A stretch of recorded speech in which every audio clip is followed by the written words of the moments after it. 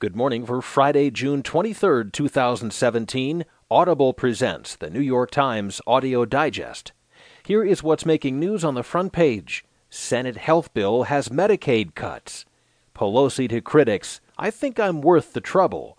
And plan that shifts dollars from poor to rich. In today's national headlines, insurers battle families on dystrophy drug. Trump says he did not tape Comey conversations, and Cosby plans series of speeches on sex assault issues. In today's business headlines, Gulf Airlines seeks stake in American Airlines. Buffett comes to aid of Canadian mortgage lender, and big spenders' shares plunge after China warns of risks. There will be more business stories, more national and world news, a roundup from the sports page, and New York Times columnist David Brooks. Now, as selected by the editors of the New York Times, here are the stories on today's front page. The top stories written from Washington. Senate health bill has Medicaid cuts. Reported by Robert Pear and Thomas Kaplan. Senate Republicans, who have promised a repeal of the Affordable Care Act for 7 years, took a major step on Thursday toward that goal, unveiling a bill to make deep cuts in Medicaid and end the law's mandate that most Americans have health insurance.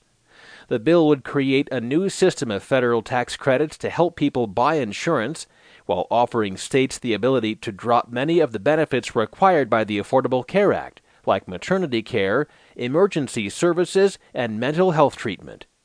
But the bill landed in rough seas ahead of a vote that Senator Mitch McConnell of Kentucky, the majority leader, wants next week.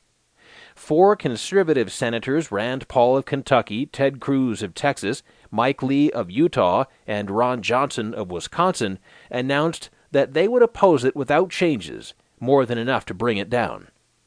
It does not appear this draft as written will accomplish the most important promise that we made to Americans, to repeal Obamacare and lower their health care costs, the 4 senators wrote in a joint statement.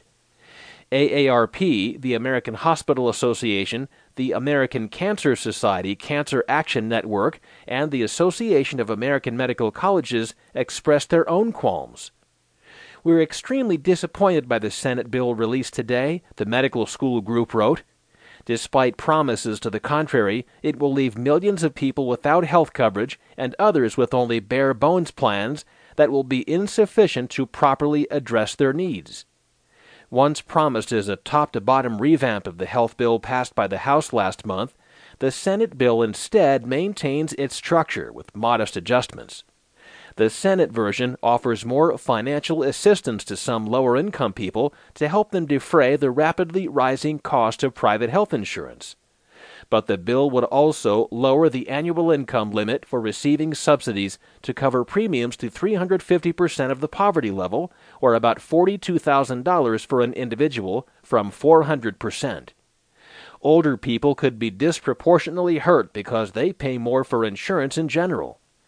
Both chambers' bills would allow insurers to charge older people 5 times as much as younger ones.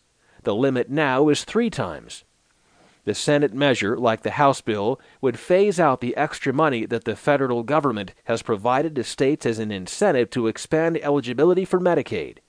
And it would put the entire Medicaid program on a budget, ending the open-ended entitlement that now exists. It would also repeal most of the tax increases imposed by the Affordable Care Act to help pay for expanded coverage, in effect handing a broad tax cut to the affluent in a measure that would also slice billions of dollars from Medicaid, a program that serves 1 in 5 Americans. A capital gains tax cut for the most affluent Americans would be retroactive to the beginning of this year. Here is the second story on today's front page. Pelosi to critics, I think I'm worth the trouble. Reported by Jonathan Martin and Matt Flegenheimer. The House Democratic leader Nancy Pelosi strolled before the cameras on Thursday with defeat at her back, projecting a well-worn swagger, brash, defiant, more than a little off-key, as she insisted her moment had not passed.